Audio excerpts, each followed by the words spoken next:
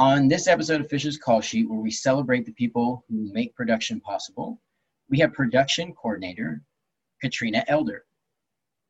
Day 13 Almost. 14-day quarantine.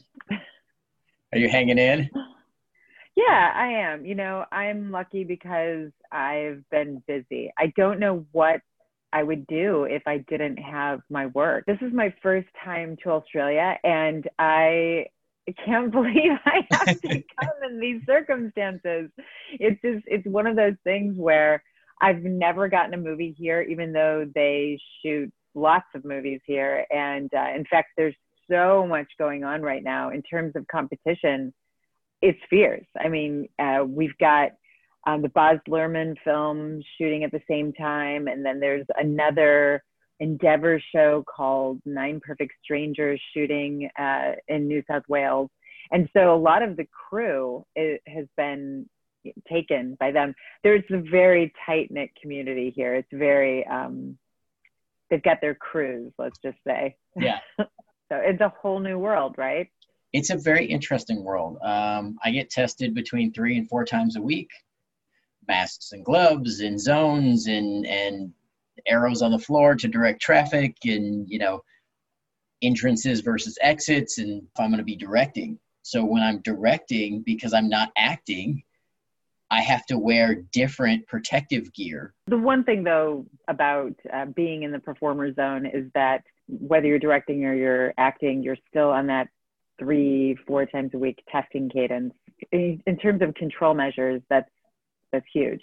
You know, we just really have to work with the crew in a way that's in alignment with both what the studio wants and also how to manage expectations and to support. You know, really the job that I do is different on this job because while I am a supervisor on this job, it's not the same type of supervising. You know, I'm not like getting cranes and making sure that, you know, my Griffith Electric team are taken care of. It's more like I'm taking care of the whole crew and having to figure out what the needs are for every department having to do with this one thing. So it's like this filter on my whole job. It's very interesting, but at the same time, it's kind of like, you know, I can just imagine when my name and number come up on someone's phone, they're like, oh, you know, Yeah. She's in charge of the area, right? But the reality is it's a necessity at the current time. I know for us, it's very interesting because I spend so much time with our crew.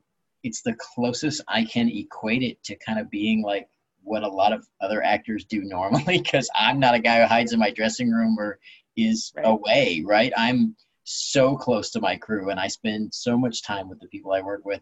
So it's really hard to like maintain that distance, or, you know, I got a lot of people I've known for 30 years. I can't give anybody a hug at work. And I know. And I'm really not that much of a hugger out in the world, but I am at work.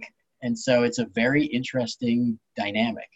Well, I mean, as you well know, we carnies or production folk who go from job to job, we tend to develop very close relationships with the people that we work with, because oftentimes these are the only people we know for months and months, you know, while you work in this strange little production bubble.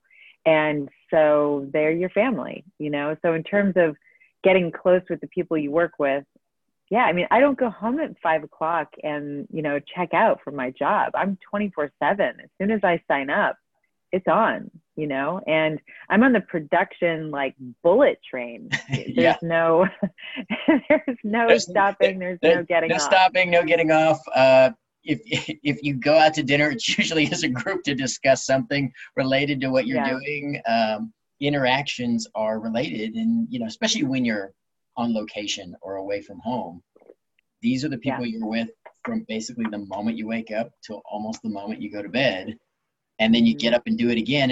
And the collaborative aspect of it is the nature of trying to always solve problems, especially in your line of work, is you're always solving things. So it means you're always interacting and pushing up against a problem. And when we're doing it right, it means that we're combining in some way to overcome whatever obstacle stands in the way of this production getting made.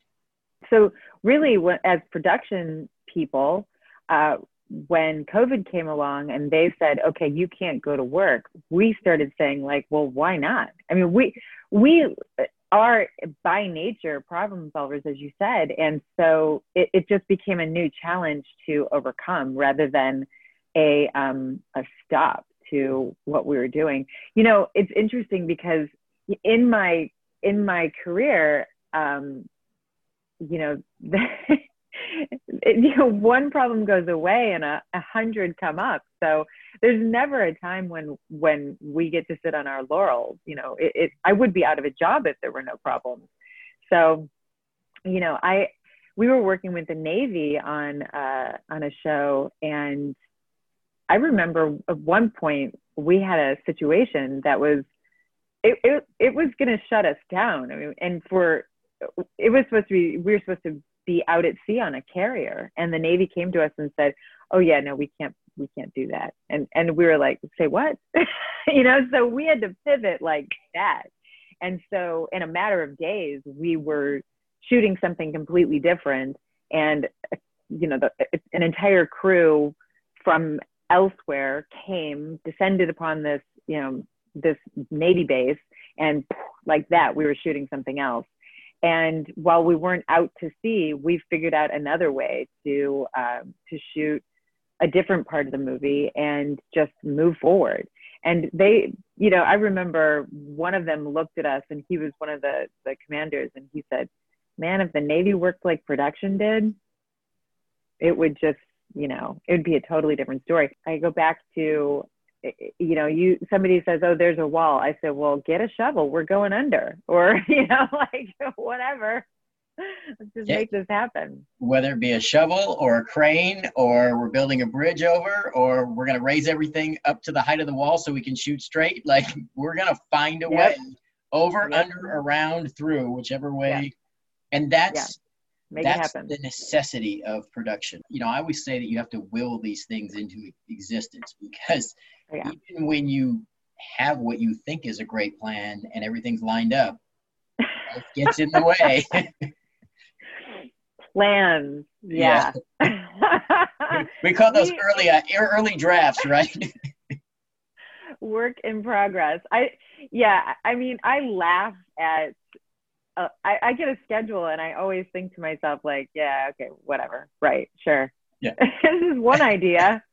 There was a film I was working on, and I was joking around with the camera person, because I would always give him this sort of, you know, so the schedule's coming up, but what's really happening is, you know, we were joking around, and I said to him, I said, I've never worked on a project where the script is a bigger fiction than the actual movie is, you know? The script, I meant the schedule, that the schedule is a bigger script than the movie is. And I feel like the fiction that we're creating is oftentimes like the only thing that we can count on is the story that we're creating. And then everything else, we'll see. We'll see when we get there. How we get there, you know, it's so interesting too, because even at the end you go, okay, we're gonna have to get rid of that scene, and we're gonna reshape this, and we're gonna move these things over here, and then we'll just have to do it that way. Because even when you think you're done, you're not done. Best directors that I have worked with are those who are editing the movie while they're shooting it. So they're thinking so many steps ahead, and you have to. There's no such thing as, you know, you're just working on the production part. All we're doing is teeing it up for post-production. And then, you know, a lot of people believe that's where the movie is made, is in post-production. And to a large extent, particularly when you're working on these big visual effects movies, you're just teeing it up for another year-long process for a huge visual effects team who's just going to take every frame and rethink it. You know, you said collaborative process. It absolutely is. And from day one, you're thinking about, well, what are you thinking about? You're thinking about what are they seeing when they're in the theater? I do like to say theater, but I know that so much of it is streaming, especially now when we can't go to the theater. I loved going to the movies when I was a kid, and I still love going to the movies. Is that what kind of prompted you to come this direction? is the Oh, love of God, it. yes. When I was a kid, I would take the TV guide, and because we had TV guides when I was a kid, we get it in a Sunday paper, and I would get a highlighter, and I would just highlight all the various shows that I wanted to watch during the week. And I was committed, man. I punched in and punched out in front of television every day. And I was lucky because I didn't have a parent who was, or a mother or father who was limiting my screen time. They were like, whatever. The boob tube was a babysitter. And, you know, 6 kids in the family, the biggest fight was who's going to get their way in terms of the television channel. I also remember doing my homework in front of the TV, and there was just no limits. A sick day was like, yes, then I get to watch cartoons in the morning, and then, you know, full on. And then as I got older, my interest moved into film because, you know, you have to remember as well, like the evolution of cable television happened when I was a kid. And I remember MTV. I mean, I remember like that flag being planted on the moon and being like, MTV, it was the end all be all. And then, you know, when we had HBO, it was like a set top box. And watching the evolution of beta and VHS and DVD and now streaming, and really seeing how that's affected the business and how it's affected the business that I'm in, you know, delivery dates, how the filmmakers are thinking about the aspect ratio, you know, what we're shooting it in terms of the definition. Certain studios require a certain definition, and you have to respect that. If you're gonna, you have to think about your deliverables before you buy your, you know, not buy, but rent your camera package and your lenses and everything else. Frame rate and how it's going to translate in the international market, and particularly with feature films where you're not making a movie just for the North American market. You're making a movie for Asia Pacific and South America and, you know, Europe, of course. But, you know, when you have a budget that's like $250 in terms of $250 million, and then there's marketing costs on top of that, you have to think, okay, who, first of all, is going to put the butts in the seats? What does that mean? You know, and how does the story translate? Because the jokes of a comedy are not necessarily going to translate in an audience that doesn't quite doesn't quite understand the nuance of American culture. So that's why you look at these movies and you see like, oh, that's why we're doing all these, you know, Marvel movies and, you know, these, you know, comic books come to life because they're very visually easy to translate into many, many different languages and cultures. You know, I've seen the face of filmmaking change, and I miss the smaller movies. I miss, you know, I worked on a movie called Marriage Story, and it was such a great experience. It, you know, I remember looking at the script and thinking like, I don't know if I really get it. But when I saw the final product and I saw like it happening as we were watching the actors work on a daily basis, and you just saw the story come off the page. And I love those kind of movies. I actually, you know, when I first got into it, I was an actress, and I worked commercially and theatrically. And I've always loved the process of, you know, when the actor looks at the words on the page and then brings them to life. But I understand from a filmmaker's point of view what that means. An actor delivers a performance, and then an editor creates the story, and a director works in both, you know, ends. You know, the collaboration just between those three players, or those three elements, if you will, is so important. I've seen entire performances created in the editing room. Not kidding. There was a director that I worked with, David Fincher, who he would cut syllable by syllable. I'm not saying frame by frame. I'm saying syllable by syllable.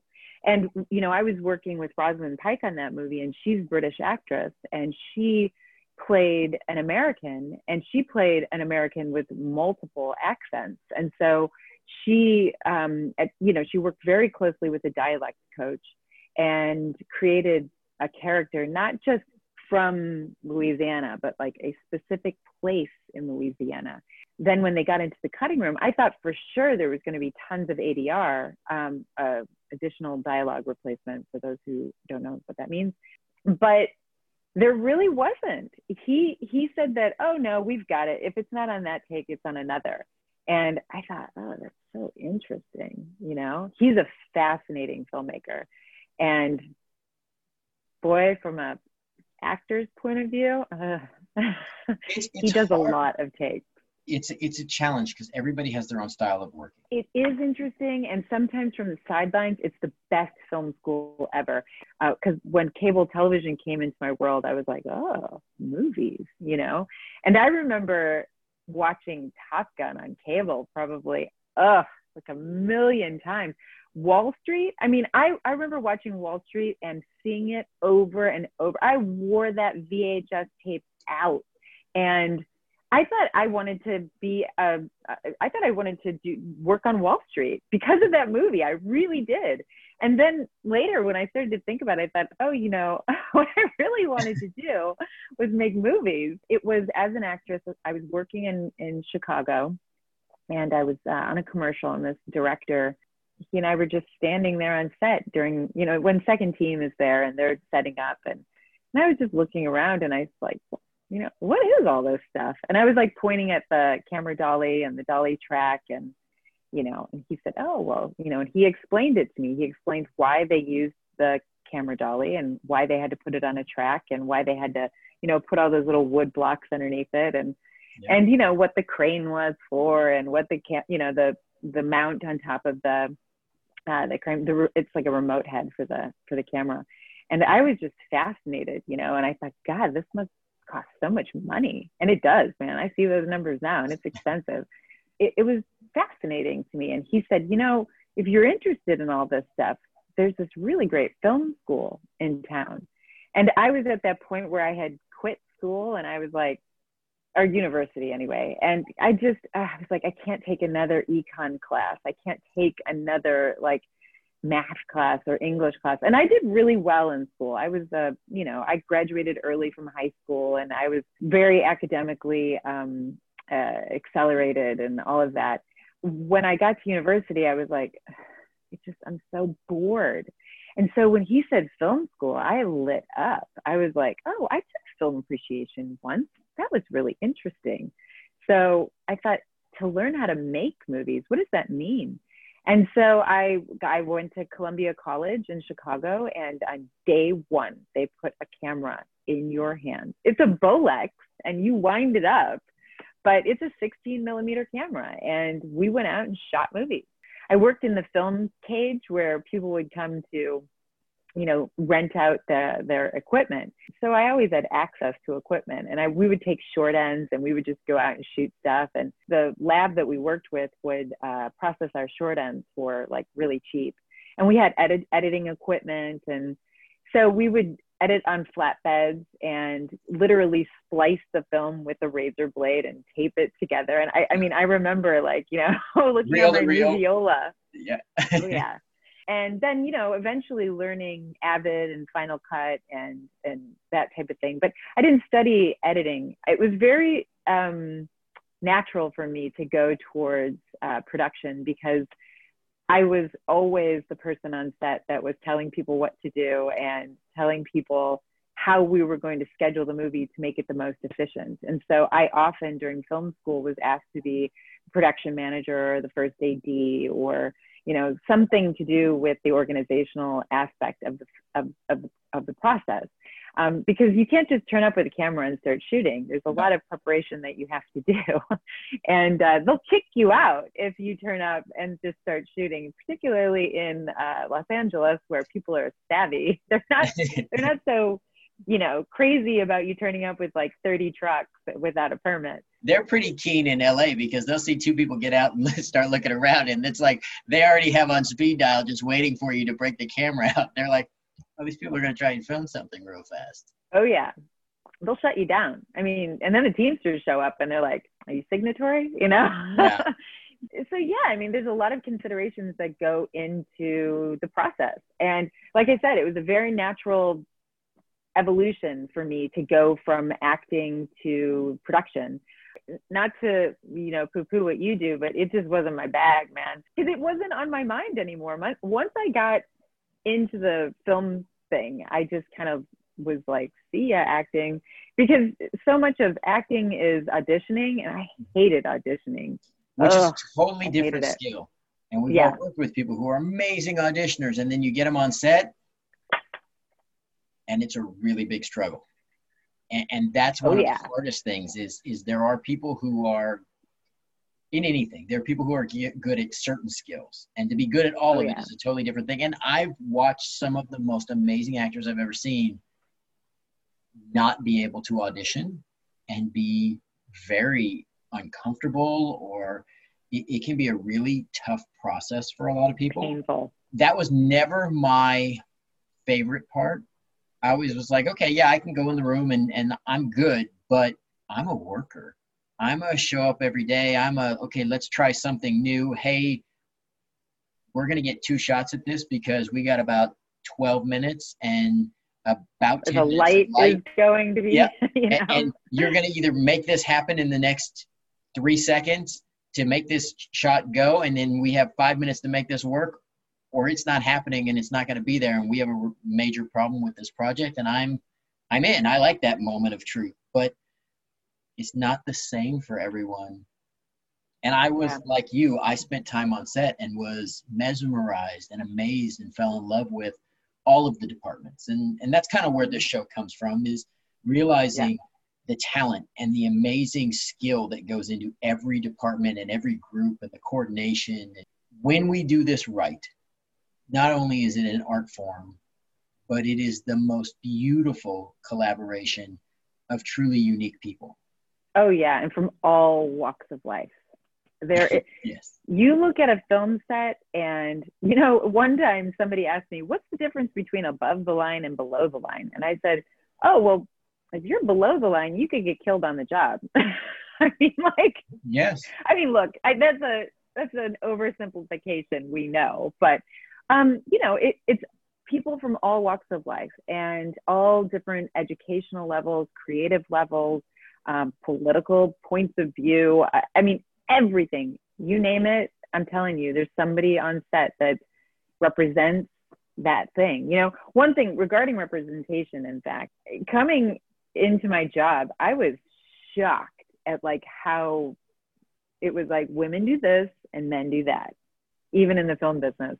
And I was like, no, I don't accept that. Right. I was told in film school that if I wanted to make it as a producer, that I should marry well. Yeah. I was like, wow. I graduated in 1997. Right. It's not, and the scariest part is it's not that long ago that was kind of a standard thing to tell people, because, I mean, neither of us are that old, and to know that we've known people who thought that was the only way, or that people worked places where people have said things like that. I mean, I grew up in a unique environment because we were such a mix and such a kind of outlier that we attracted outliers. But it's funny, I grew up through the AIDS epidemic in the late 80s and early 90s. Other people were reading about these things. These were things we were experiencing. Gender conformity was not the same on set as it was out in the world. And, we were promoting so many women to positions of authority and power. And it was not just mind-blowing to watch some of the people who pushed back against that. It was amazing to watch the people in the sets around us who became uncomfortable with the progress that was occurring. As a kid, it's a really interesting thing because I was watching literally the concept of inclusion grow on set, as a child, and going, why is that an issue? They're great at their job. And then all of a sudden you listen to other sets or you go visit other sets, you're like, wow, this is 90% male and there's very little diversity here. There's only certain roles that females were allowed to hold on certain sets, or, you had female producers who didn't get a voice or a vote. And you're like, well, she's here. Meanwhile, they created the show. Right. And it was mind blowing for me, but it shows how far we've come, but sadly how far we still have to go. Mm-hmm. And that's one of those things for me. Like for me as someone who writes, produces, and directs and wants to build these projects, so many of my projects are minority leads or female-led, female-dominated stories. The fact that sometimes when I go to a meeting to pitch a show or a movie, that they're like, well, what if we change the main character to male? I'm like, you have to expand your thought process. Or all those people can't be friends. I'm like, have you been to one of your productions? Because I'm pretty sure that's what it looks like. Yeah. And Tina Fey actually is a really good comment about that, becoming the head writer of SNL, and how she had been pitching a skit for like ever. It was years and years that this skit was pitched. And finally, when she was the head writer, she said, yeah, let's do it. And everybody in the room kind of groaned because it was like something to do with like, I don't know, period commercial, like, you know, pads or something. It was like a joke. And because everybody else in the room who was a man didn't get it. They didn't like get the joke. Right. And Tina was like, it's funny. And they're like, is that really funny? And like every woman in the room was like, yeah, it's funny, you know? And, you know, just some silly little thing like that, where it literally takes a woman in the room to get that it's funny, and that it's funny to 51% of their audience. This is the thing, whether it be gender or even race at this point, is I'm always like, it doesn't just apply to that group. Every guy on the planet had a mom. Every guy on the planet has been around other women in his life, whether it be a sister, an aunt, a cousin, obviously a romantic partner, if that's their orientation. Like, you've been around, like, it doesn't just apply to the one group. Right. On Roseanne, we did an episode about the girls getting their period, and that was a monumental fight. I remember it. And yeah, the network was concerned, and there were lots of people who were like, well, you can't do that. You can't make jokes about it. And, you know, we got this whole list. It was like literally probably a day and a half of like all the words you couldn't say. The and studio notes. Yeah.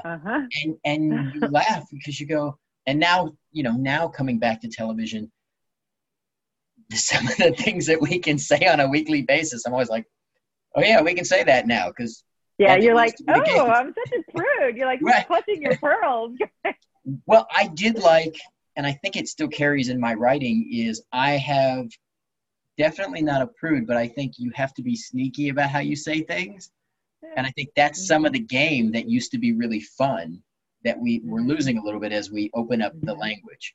Right. Well, you know, it's interesting though. And again, it's so weird that this just came up recently. I feel like we took a lot of strides forward, and then we're kind of like really cagey right now about what we can or can't say. In comedy in particular, it's really tricky because you have so many comics who came up and just pushed doors down, knocked it really, and pushed the boundaries on like things they said, and so much of it was controversial beyond. Right. And you think, oh, you know, you think of like even Roseanne, or you think about, you know, Richard Pryor, or, you know, Eddie Murphy, like Bill Barr right now, or, you know, so many comedians who just push and push and push. And they said, you know, I just want to say whatever I'm going to say. Right. And then to hell with it. Either I get a laugh or I don't get a laugh. That's the result we're going for.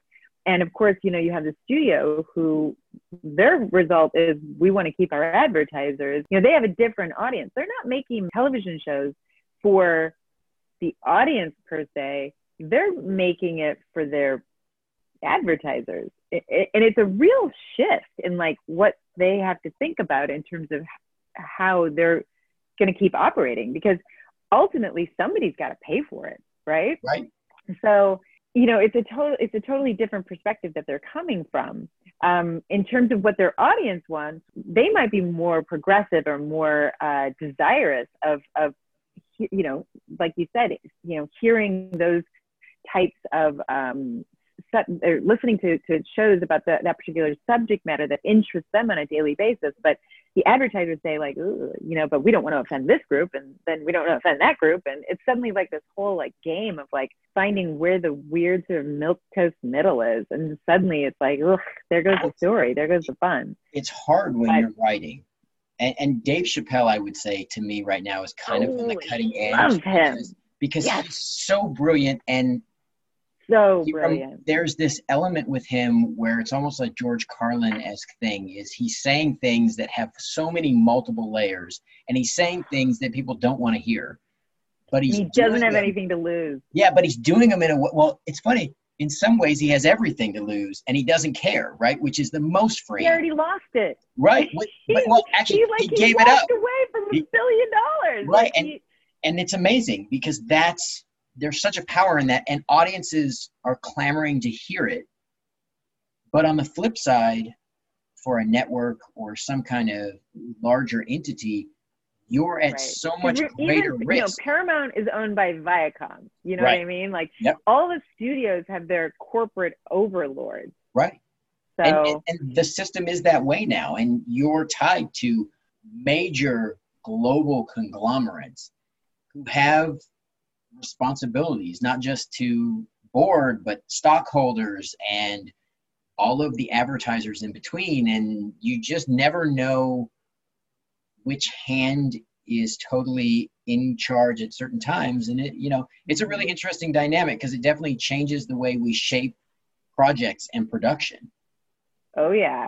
Even very recently, think about Tropic Thunder. Think about the jokes in that movie. Oh, no, I don't think you could make that movie. No, I was shocked. Never make it. I was shocked that movie got made, and I was really shocked that people still regard it well because of how far we've shifted, right? Because the nature of the shift. Well, okay, there's two, it's interesting because we could go down a line here, but when you look at a film and you think about the historical context of the film, I brought up Wall Street a minute ago. I mean, think about the historical context of that movie. One of the themes of that movie was greed is good. Yep. That is like 80s to the max, right? Yes, make as much money as you can. However, however you do it, there really are no rules, and this is empowering. He doesn't sleep. Yeah. Sleeping, and in a weird way was perceived as like the American dream at the time. Big time. And, then, cut to 2008 when Wall Street fell apart. I was living in New York when that happened. And I remember my roommate at the time, we were living in Brooklyn, and he was like, you're going to need to get some MREs. I was like, what the hell is an MRE? He's like, meals ready to eat, girl. And water too. We got to store that shit up. I was like, are you insane? He's like, I'm telling you, it's going to be civil unrest. I thought, holy crap, like this guy's insane. But there I was at, Trader Joe's, like getting my canned soup and like really prepping for the end. And it was very strange that time in New York with Wall Street sort of collapsing and then the Fed like bailing them out. And, then there's this shift from like the Bush era to to Obama. And, what did that all mean? And then, and then the sort of, geopolitical, and remember the writer's strike happened that year too. Yeah. And it was in large part when the writer's strike happened, I was like, I'm done. I hung it up. I was like, production, it's a grind as it is. The business came to a screeching halt, and suddenly it was reality television stepping in. Yep. I thought, I am not doing that. And so I, like I said, I hung it up and I moved to New York and I got out of the business. I've gotten out of the business so many times and gotten sucked back in. But you're never going to get out. You never, well, there's the part of you're never going to get out, but you don't want to get out, right? Like there's an element of it. It's production. Stockholm syndrome. Yeah, well, production is a love-hate thing, especially as a production coordinator. People everybody thinks they have an idea of what your job is. Nobody knows what my job is. No. My job isn't defined. Right. So what do people think you do? I make sure the call sheet gets out every night. And what do you really do? What do people think I do? People think I do whatever it is they want me to do. Whatever they need you for, right? Yeah. I mean, so much of my job is about putting out the daily fires. But what I really do is I work very closely with the studio and the production manager to make sure that the movie is not only compliant, but also that we can deliver it. And at the end of the day, I wrap it up into a little bow and I hand it to the studio and I say, there you go. Because I have to take the mess and distill it into this hard drive, literally, and say, this is where all the bodies are buried. And then make something. And I'm not delivering creative stuff. I'm delivering the paperwork. I'm delivering, okay, so I said compliance. What that means is the studio, like we said, answers to the government, the local government. They answer to the federal government. They answer to the corporation. They answer to the insurance companies. They answer to SAG, IATSE, DGA, and whatever other guild. Every other guild, and each area has their own guild and departments, and they all have a voice and a statement to be made. Their own. I'm part of a union and laws. 2 unions. Yeah, me too. And I don't even know how many at this point. Were you ever part of IATSE when you were working on set? No. Well, so I went to go into the electrical. So I have the most bizarre path because I started SAG. Well, I started after it. Then I got to SAG. Then I started doing some individual stuff that was under another union that doesn't exist anymore. And then I went behind the camera. And so I've been through pretty much every realm on that side. And then I'm going back to like Writers Guild, Directors Guild, all that stuff, and kind of re-establishing all of that. But at one point, I've worked props, set decoration, production design, electric, grips, camera operator. Like I was lucky, and every time I moved out of this, I was construction coordinator and built sets. Like all these things I've done. My Emmy nomination is for production design on a sports show. Like, oh wow! The crew of guys I took after working at that job, going back to the above the line, below the line that people used to talk about, I kind of shatter the line, so I've never really fit under those categories. But the crew that I ran, I was the only guy who didn't have a felony record. And we were a tough motley crew, but the hardest working, most talented people I've ever seen. I had a welder who could make anything. We had fabricators and you find the most amazing people in this business. And they do things that are beyond artistic and beyond explanation. And they'll turn to you and say, well, we could do this. And then you almost have to turn to whoever the union person is, whoever else is in charge, and say, you okay if we do that? Because that sounds like a really good idea. That would be amazing. And then we probably turn to you and say, we're going to get some approval for this. Well, yeah. Okay. So that's a really good example because my mind, as soon as somebody says, oh, we're going to do something dangerous, I don't ever think to myself, oh, no, we're not. I think to myself, okay, so how are we going to do it? Well, how are we going to do it? We're going to come up with a plan. And we are going to have the best safety people. And we're going to have probably a billion meetings about it. And it is going to be airtight. And we're going to make sure we rehearse it. We're going to make sure we pre-visit. We're going to make sure that we have the minimal amount of people on set during the explosion or the thing or the whatever. And we're going to make sure that we maximize the amount of time and energy spent so that we are constantly, because those dangerous things that you do, they also cost money, I think of, like, I worked with Michael Bay, and he produced a movie that I worked on, and he also directed and produced a movie that I worked on. And Michael is a person that has big ideas. Like you just get them done, And he works with these amazing special effects people, amazing visual artists. you know, when you work on a movie like that, where it's, you know, so much of it is, you don't even see it while you're doing it. And then, you know, later you see what they did with it and you're so excited. It's so fascinating. In terms of safety, the studio says, okay, well, yeah, we have to mitigate risk.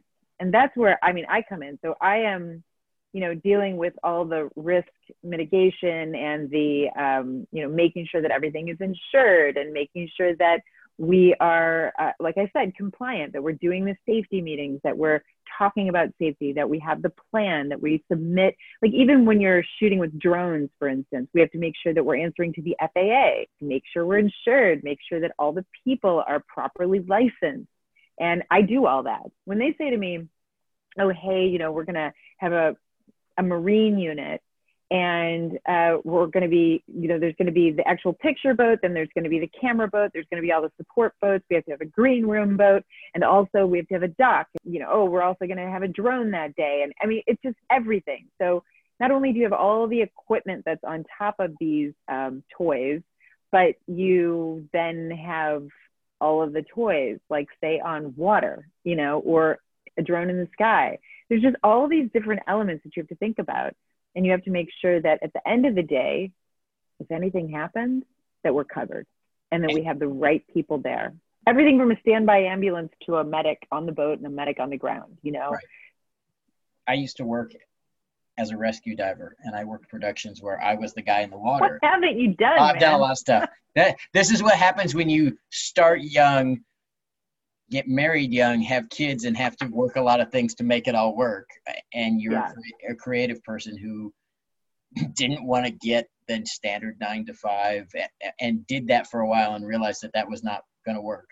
Everybody has to check their boxes, and then they all come to you and say, okay, we think we checked some of our boxes, and you have to go through and make sure not only were those boxes checked, but all the ones that none of them realized or planned for have to be coordinated too. And then you come up with these massive plans, and then we shoot 30 seconds, right? And then we got to move on to the next setup, and we got to do it all again.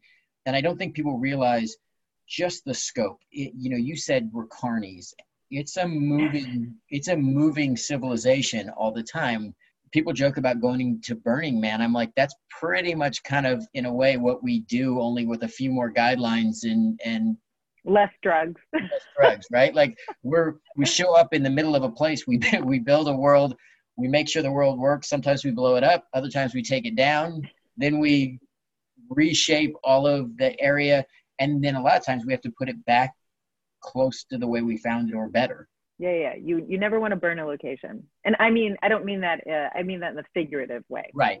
Because sometimes we do burn it down, and then we have to replant the trees and make sure that it looks the way it did when we arrived. And if not that way, better. Yeah, I mean, no kidding. We built a house. One of the first location job, no, I guess the second location job I had, we went to South Carolina, and we shot a movie called The Patriot. This is back in like 98, I want to say 99 maybe. And we built a house, and it was this big, beautiful Southern house with this wraparound porch. And I mean, you know, not every room was tricked out inside of it, but you know, wherever we were shooting was. But it was just this gorgeous house. The last day of shooting, we burnt it down, and it was magnificent. It was a multiple camera day, and it was just massive. And, you know, so we had all this footage, and we shot that movie on film. In fact, we shot that movie on film, but we did digital dailies. And that was such a fight with the studio, you know, just moving into this whole tech world. I mean, we really didn't even, we used email back then, but we didn't use it like we use it now. I mean, we still were sending the call sheet out via fax back then. And, you know, script changes, you would print off all the script changes, maybe 100 different colors in the script. And, you know, but anyway, so we burned down this house with all this footage. And my job, a part of my job back then, was to ship all of the raw footage to the lab in LA.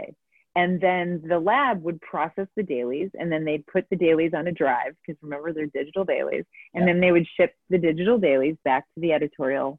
And this particular time, they were like, we can't just, I mean, this is really special footage. Like, we can't shoot this again. The house is burnt down. There's no more house to build and reburn.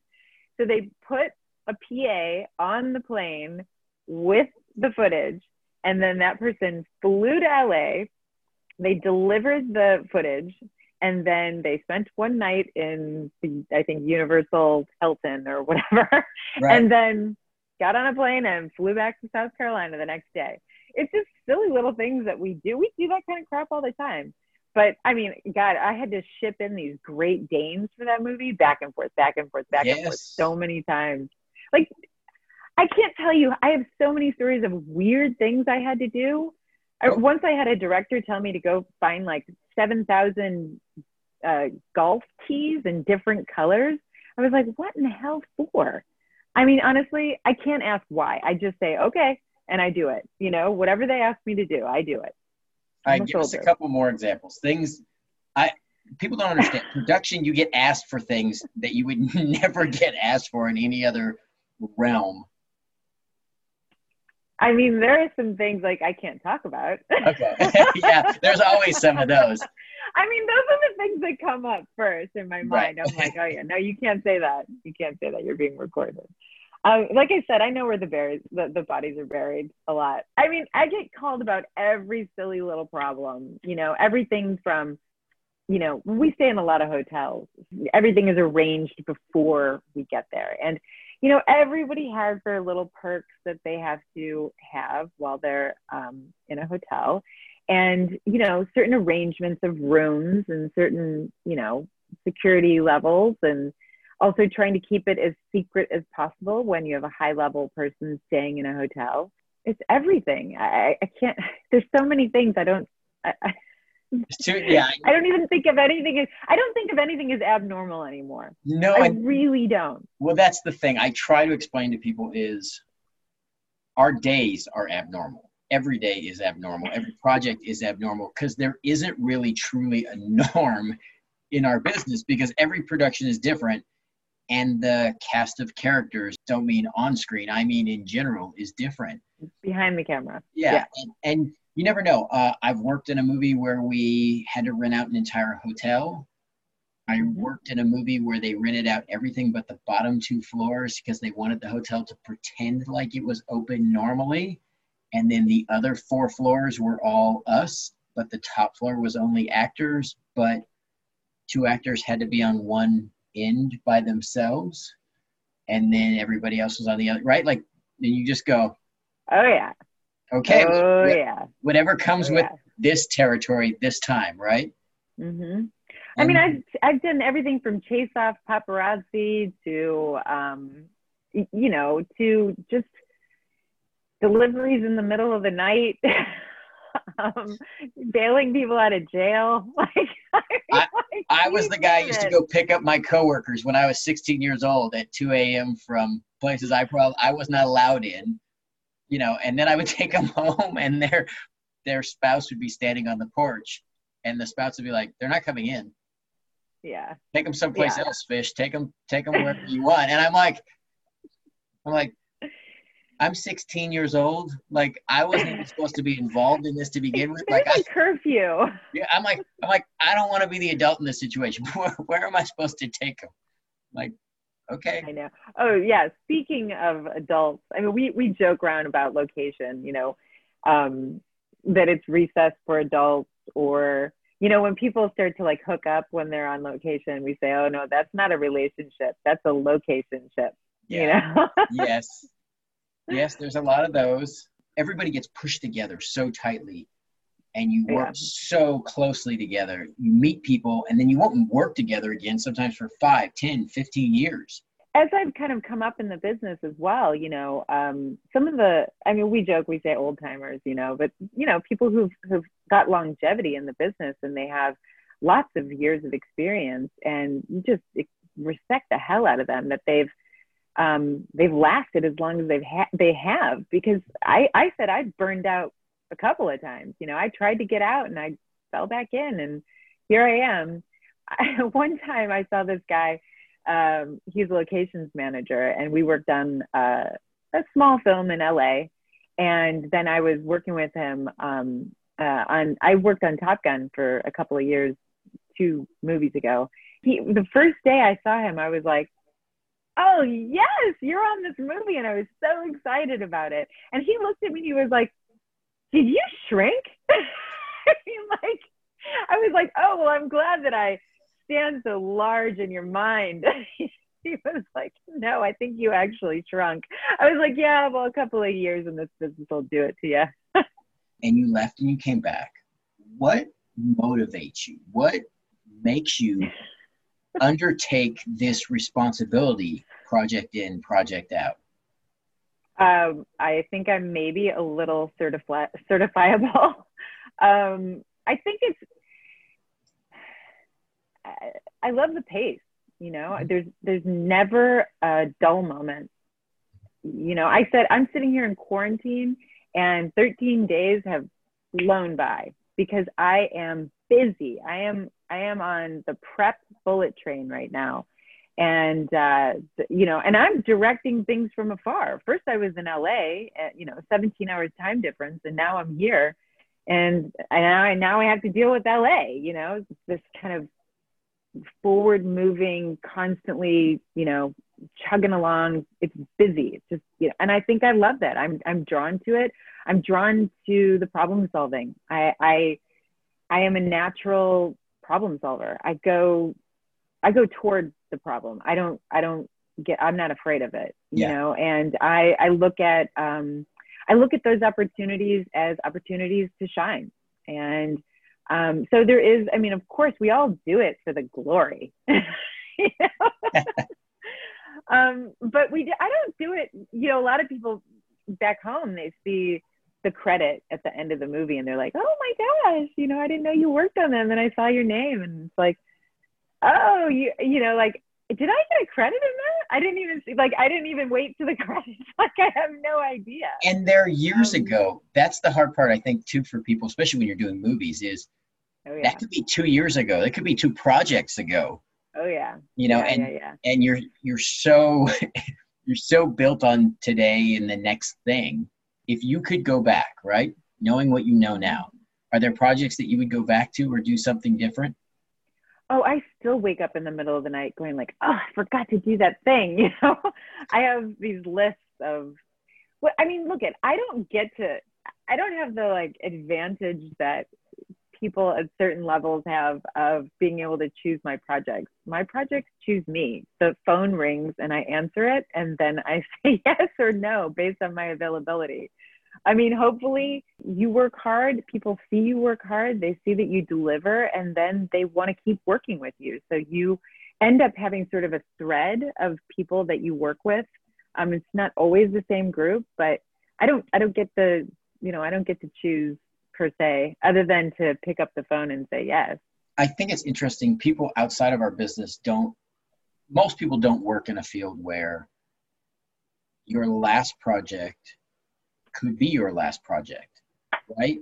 And so we're constantly in this mode of like, you have to make the next thing. And in some ways, the last thing matters from the standpoint of trying to make it great because it helps opportunity for the next one. And you make these connections and these through lines. How do you bridge that gap and know that no matter how great you do on this project, the project has a expiration date, essentially? Mm-hmm. My relationships are with the production managers, the line producers, and the studio. So physical production at the studio. I get calls.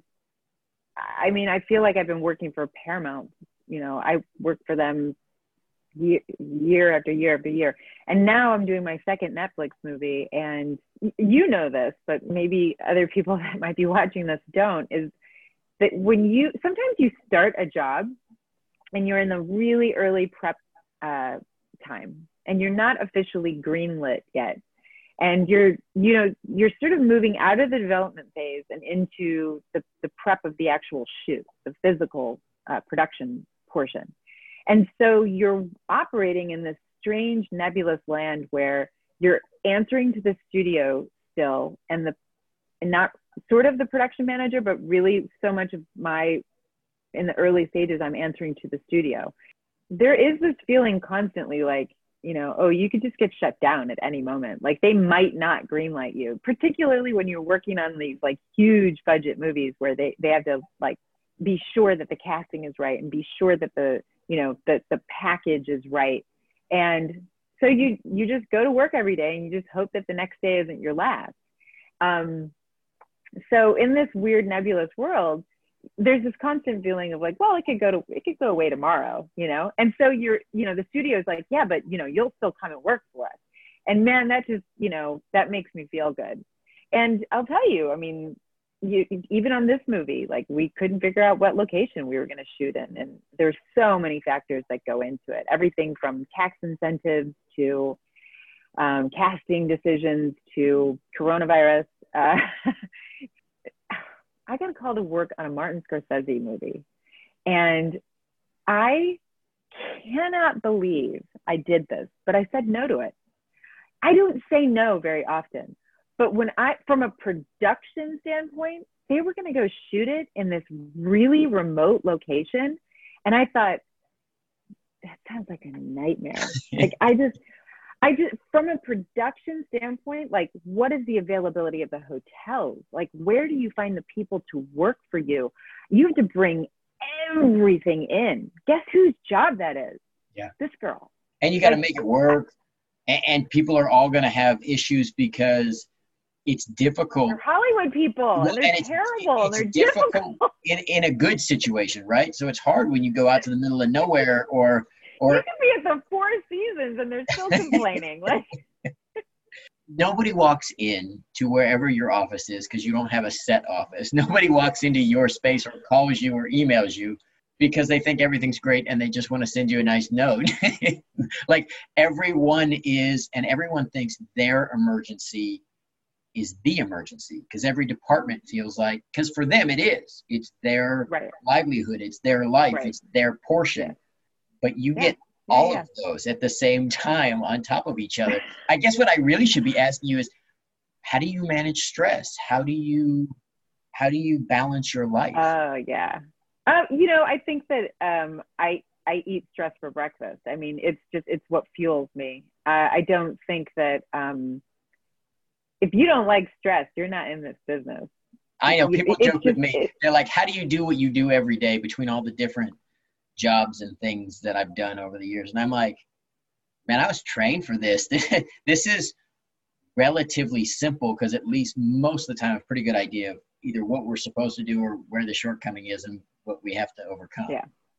I mean, how do I manage stress? Just power through. There's always an end. You know, this too shall pass.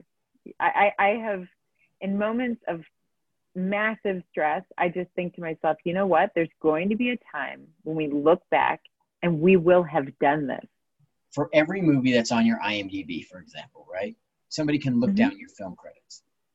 For every one of those, there's at least 3 or 4 stories probably where that production almost didn't happen.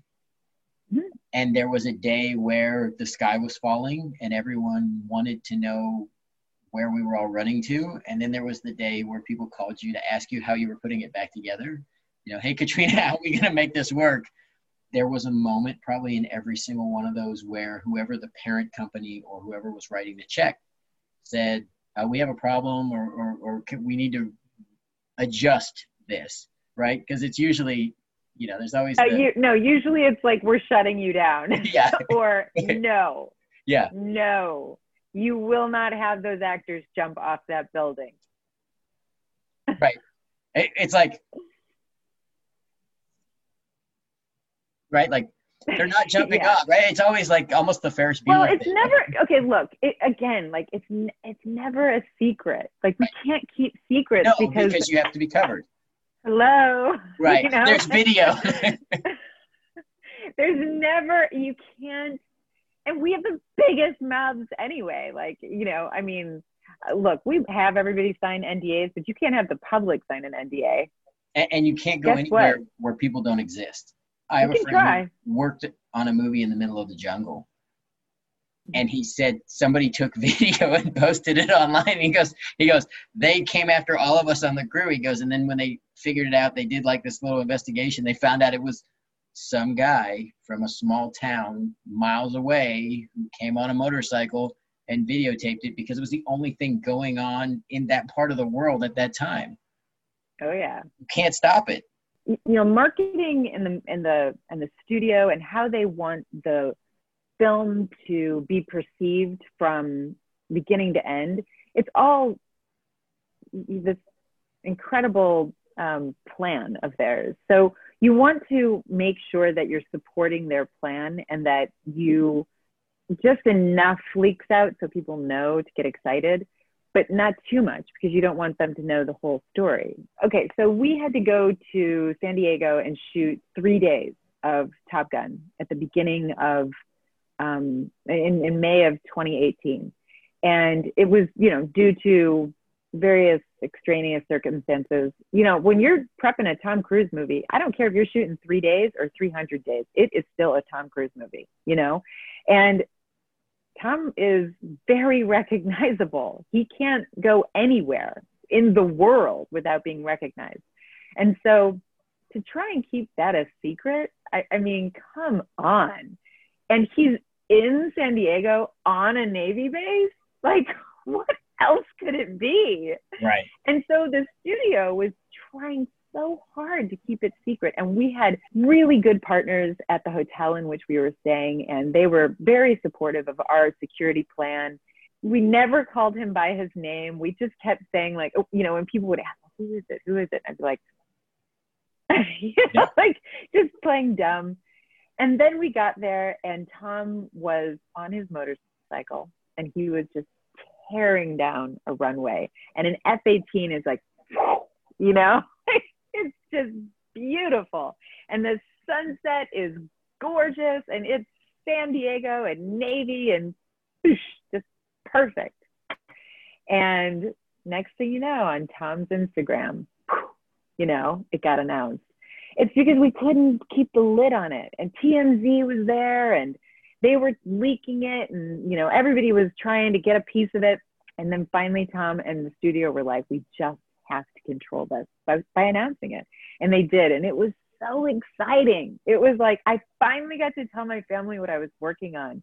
And they were like, what? I mean, mind's blown. Top Gun, And it was, and of course the question, is Val Kilmer going to be in it? Who's going to be in it? Who's going to be in it? And I said, that's it. You get to know what the studio released. That's all I'm telling.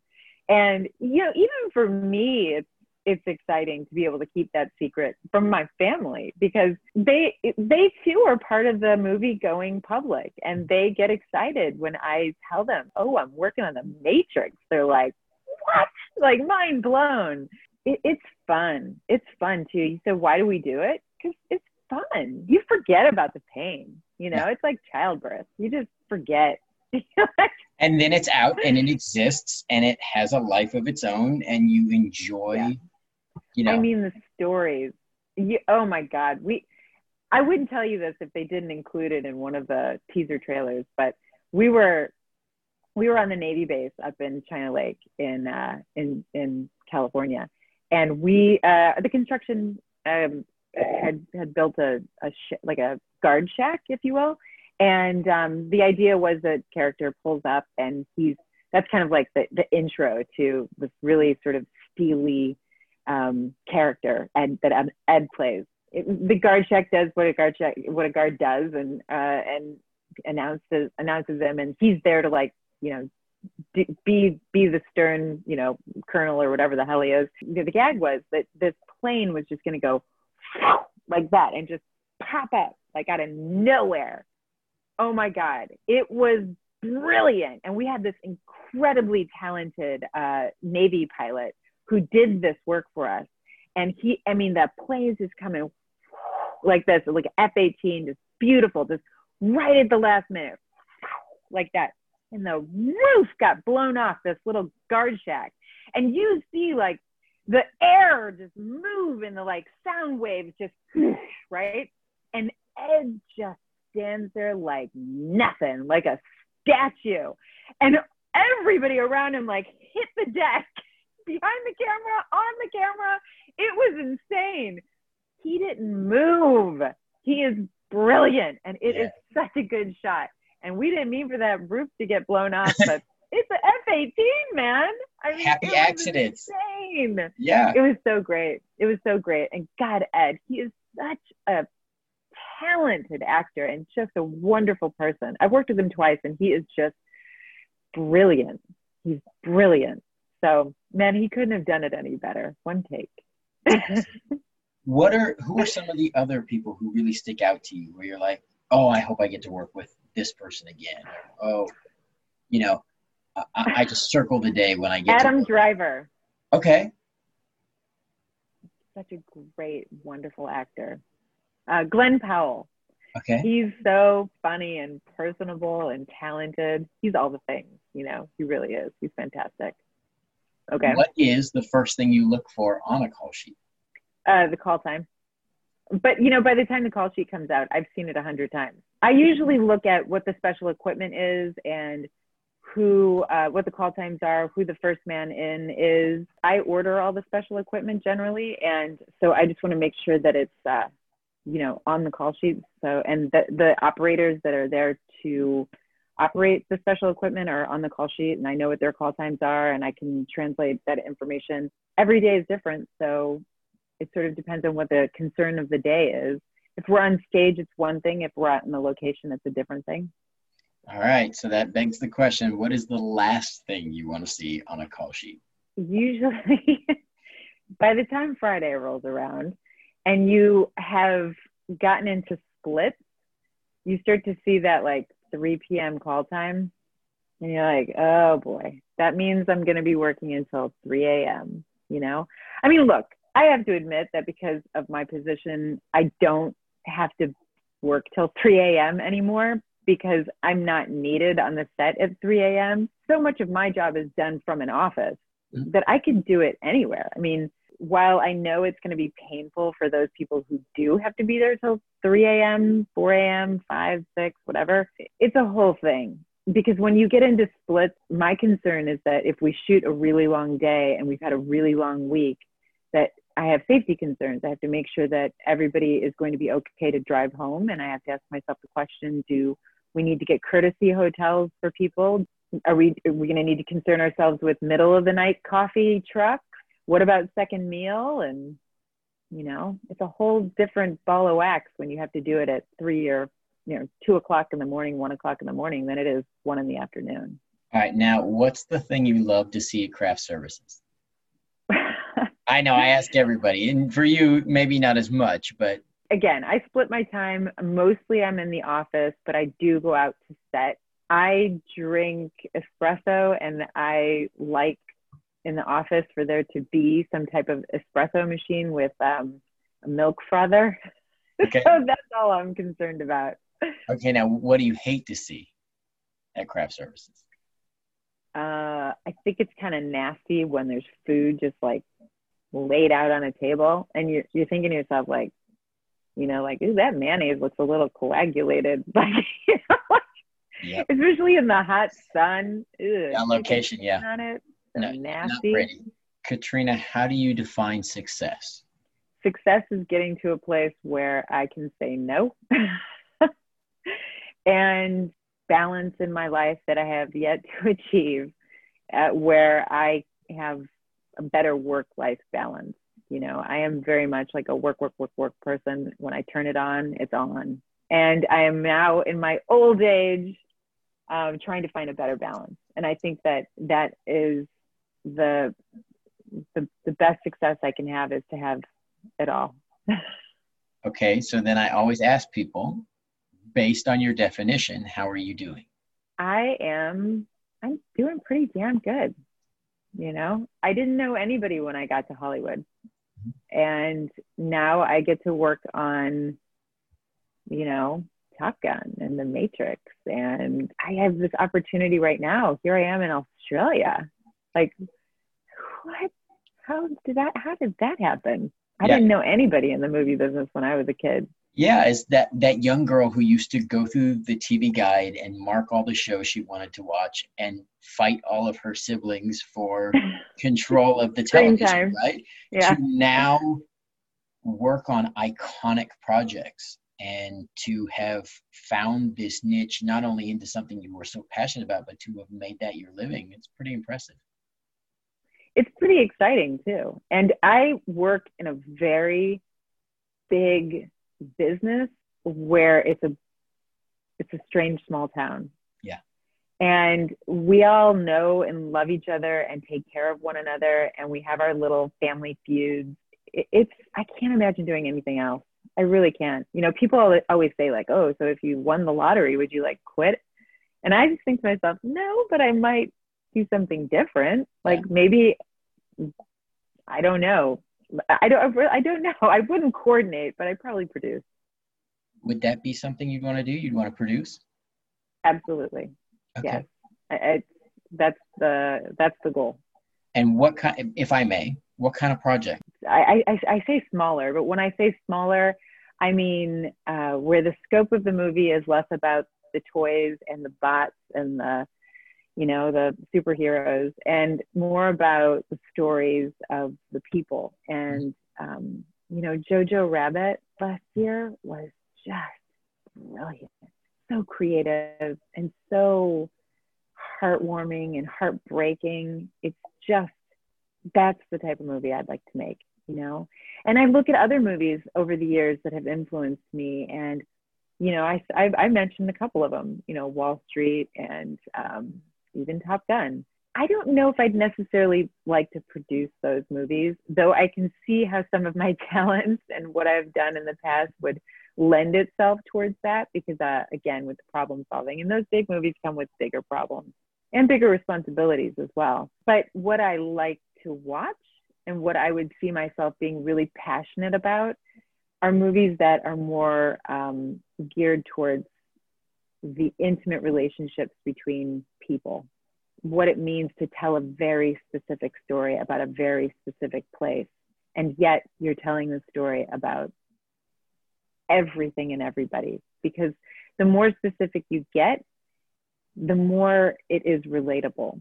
Mm-hmm. And that's what I love. And you watch a movie, it opens your eyes to a different part of the world, a different time and space.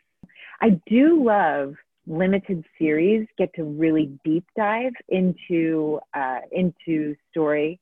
And I think that I would go down that route as well. I think it's fascinating to be able to tell a much larger scope of a story and just get into like the different characters. Whereas when you have just, 2 hours to tell a story or an hour and a half to tell a story with a movie, you just really are focusing on maybe one major storyline and one sort of sub storyline. So it's great to be able to see these limited series and really deep dive into them. I do like some of the work that's being done where they take a theme and then they show from season to season how that theme develops, like Narcos or The Crown, or, even Ryan Murphy has an interesting take. He'll find a theme and then he'll just, go with that theme from season to season to season. I think that's fascinating as well. As a writer, I believe that there are archetypes and that there is a universal nature to experience and life. We all yearn for many of the same things. So when you were talking, watching your eyes light up, that resonated with me, is because the projects I try to make are characters that sit in a specific time, place, or experience and are trying to achieve something in their life. But many of those struggles are universal. And I think we can take people on this, this visceral experience, and a lot of times share a different life than maybe one has experienced, but transport people into that and share the portions of that are universal and connective for kind of our greater consciousness. That's my realm. You want to know what the next level is? Yeah, okay. VR. Yeah, I've worked with reality. VR. I worked for a huge company. We used to do big events, and we designed a 3D interactive VR experience to teach lessons to people in the audience while transporting them through a story. And for me, I have been a fan of VR really since its early inceptions. You know, in the 80s, I had opportunities to interact with early onset VR. And so I've kind of kept dabbling in that field. And I have so many ideas for original content in that realm, but also for crossover content. I think the cross integration, I think, is the future of kind of our medium, is to be able to take something, have you experience something, connect to a storyline or a period or an IP, and then for you to be able to step into that in a whole new way. Oh yeah. Did you go to LACMA and see the Inaratu VR experience? I didn't. It's about people crossing the border from Mexico into the United States and what that experience is like if you get caught by Border Patrol. And so you are in it in the moment in which Border Control puts their gun, like trains their gun on you. And it's a VR experience. So you're feeling it. The avatars are like running all over. The most amazing thing is that if you put your face into the avatar, you could hear its heartbeat. Oh, wow. It was so beautiful. It was visceral. And that type of learning experience, I mean, yeah, sure, when you're watching a movie, it can be a visceral experience, but to feel like you're literally in it, I mean, in terms of an educational tool, can you imagine? And even when you think about a VR experience, the way you remember it is so different than the way you remember a film. No matter how many times you've seen the film, it's not the same type of memory. To be in and to be able to see like a whole world around you that's completely imaginary or very similar to our own world, except that you would never have been in this experience except in the virtual world. Yeah. It's just fascinating. Imagine going to a place where education is something that someone can't get, and then and then be able to transport a person into a totally different time and space, or even just to, you know, another country that exists in this time and space, but they wouldn't be able to go there otherwise. I used to work on a tactical team. I worked fugitive recovery in between my I know. Seriously, what have you not done?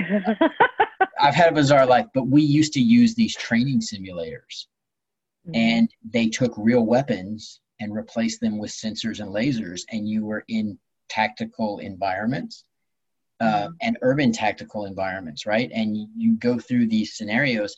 That training was so much better than even sometimes the physically doing it. You could interact in a way with greater risk, but it was more threatening in a way and more unnerving, I would say, because they would set up scenarios that were no-win scenarios. I took my kids to a very toned down version of that to have them experience, because I wanted to give them knowledge and awareness when they became young adults, because both my kids are adults now, to have perceptual awareness, to understand scenarios, especially, you know, if there was some kind of attack, if you're in a place. And then we started training active shooter in educational environments. It's so clear why people have PTSD to a point that they can't put into words.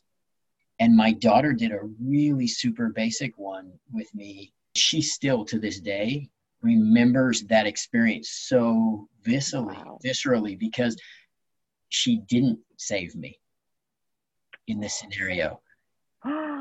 She didn't assess a threat, and she didn't see the outcome. There was no experience of that portion, because I didn't want that to be something that caused some kind of impact. But I just remember she was like, I didn't do the things I should have done of situational awareness. Right?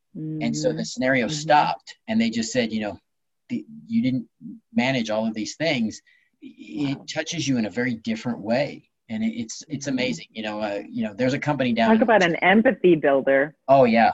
In terms of VR, because you can create this immense experience in terms of storytelling, And because, the choose your own adventure nature of VR, as the person in the immersive experience, you get to decide if you go right or left. And so in creating that VR experience, you really just have to encapsulate a small part of the world. My writing partner and I, we have some layouts for certain content that allows the virtual space to maintain your space, but give you the thematic feel of being open source. Oh, yeah. Okay. Because we're leading you through a story where it's pick your own adventure, but through perceptive narrowing, you can narrow back. Oh, yeah. Lead it back to an open source. It's pretty exciting. Yeah, I love it. We're really getting there. So okay. We'll see. What's one thing you want to see on every single set? Efficiency. I joked efficiency, but that you get in, you get out, you do the job, everybody gets along, and you get what you intended to get in terms of the day's plan is fulfilled. That's what I want to see on a set. Okay, if you could eliminate one thing from a set, what would it be? Finger pointing. Blame when the sky does fall. Instead of like figuring out, like for me, I'm like, let's just figure it out. It doesn't matter whose mistake it is now, right? We'll talk about that. Today it's my fault, tomorrow it's your fault. So what? Let's just fix it. Now, what are we going to do? How do we save today? How do we make sure that we get most or all of what we need today out of today? That's one. And sometimes mistakes are good mistakes. Yeah, they make beautiful accidents. The roof getting blown off the guard shack. Great mistake. Beautiful moments. When you see it, you're gonna be like, oh yeah, that's what she was talking about. All right. What is the best gift you've gotten from a project or production? Oh, you mean like a wrap gift? No, just gift. I didn't define it. I leave that open-ended for you. I'm so literal. No, actually, you were very subtle. You are. I can see how smart and detail-oriented you are, because you ask leading setup questions to clarify, and you do them really subtly. Just the next job. I've gotten some good gifts for sure over the years, literal gifts. I've gone to some pretty cool places. I've gone to some really not good places as well. Yeah. The best gift is the relationships I've built over time. All right. How do you want the people that you've worked with to remember you? I'm a hard worker, that I am anticipatory, and that I get the job done. And that while we're doing it, we have a laugh. I like to laugh when I'm at work. Okay, final question. What is the legacy that you want your loved ones to take from your life? Oh my gosh, legacy. So funny. I used to think about legacy when I was a kid. I don't think about that much anymore, because it's less about where I'm going to end up and more about how I'm getting there. I said, well, then I suppose that's it. The legacy is that a life well lived. Enjoy the adventure, right? Being in the adventure. Yeah. And, I don't know where it's going to go. I really don't. Like, people say, oh, let's make this big plan to like do this thing 2 years from now. And I'm like, I don't know where I'll be in 6 months, right? Like, and there's a beautiful part of the not knowing, and you just have to love the adventure, because you're going to go on this ride and there will be things that you never planned for that will be some of the best things that ever happened to you if you're not fighting them the whole time. I love that's one of the things I learned from this business is life is the adventure that you go on, and I kind of like that we don't know what comes next. I guess some of the terminology of the day is leaning in to it. But really what that means is that you said, stop fighting it. And it is truly about an acceptance of where you are and not where you want to be. That striving that people do constantly of like, oh, this isn't good enough. I have to be there in order to be happy. good luck. Yeah. I don't know when you're going to be happy if it's always outside of you, you know? I don't remember when it was. It was, I think when I first got to LA, it was, yeah. This camera assistant that I never worked with him. I met him at a bar and we became friends. We're still friends to this day. And he said to me, he's like, okay, this is what I'm going to tell you about Hollywood. This is the advice I give everybody who just moved here. I was like, oh, okay, what is it? He's like, keep your overhead low. I'm like, oh, that's the big plan. And he said, well, because you always want to be able to move. And if you got like a big mortgage and like a big like life that you have to, you know, constantly lots of bills and he's like, I'm telling you, keep your overhead low. You'll always be able to have all the choices. He's like, don't let the outside stuff bog you down. And in a way, it's a bigger idea as well. Like, keep it simple. You know, usually the simplest answer is the best answer. You know, what is it? Occam's razor? Katrina Elder, this was like, it was beautiful. It was beautiful to watch your excitement, your enthusiasm, your passion, while you're curing all of the problems and solving the chaos that is production. I have a huge team, by the way, that helps me do it. I work for some incredible people, incredible problem solvers that I have learned from. I mean, my boss right now, he is so fantastic. He is legit like one of the smartest people I have ever worked with or met. I love watching him solve problems. There's nothing too big for him. He's fascinating. And I love it. I love working around people like that. I hope someday that somebody says to me like, oh, you know, she's a real go-getter, and she like, you know, she never lets anybody say no to her. She's go and get it done, you know. Thank you so much for coming on the show and sharing what you Absolutely. do and sharing yourself with me and the audience. And hopefully somewhere down the road, we get to work on a production together, and maybe one that you produce with a story that resonates with your heart. Absolutely. Absolutely. Thank you so much. This is really enjoyable. Thanks for checking out Fish's Call Sheet. Hope you're enjoying this podcast. We have a lot of other episodes where we cover a lot of different categories in our entertainment industry, but I'm so happy to celebrate all the people who make production possible. If you'd like more, or if you'd like to see some of the video with some of the visuals, you can always check us out at any of our social medias at Fish's Call Sheet, or check us out on YouTube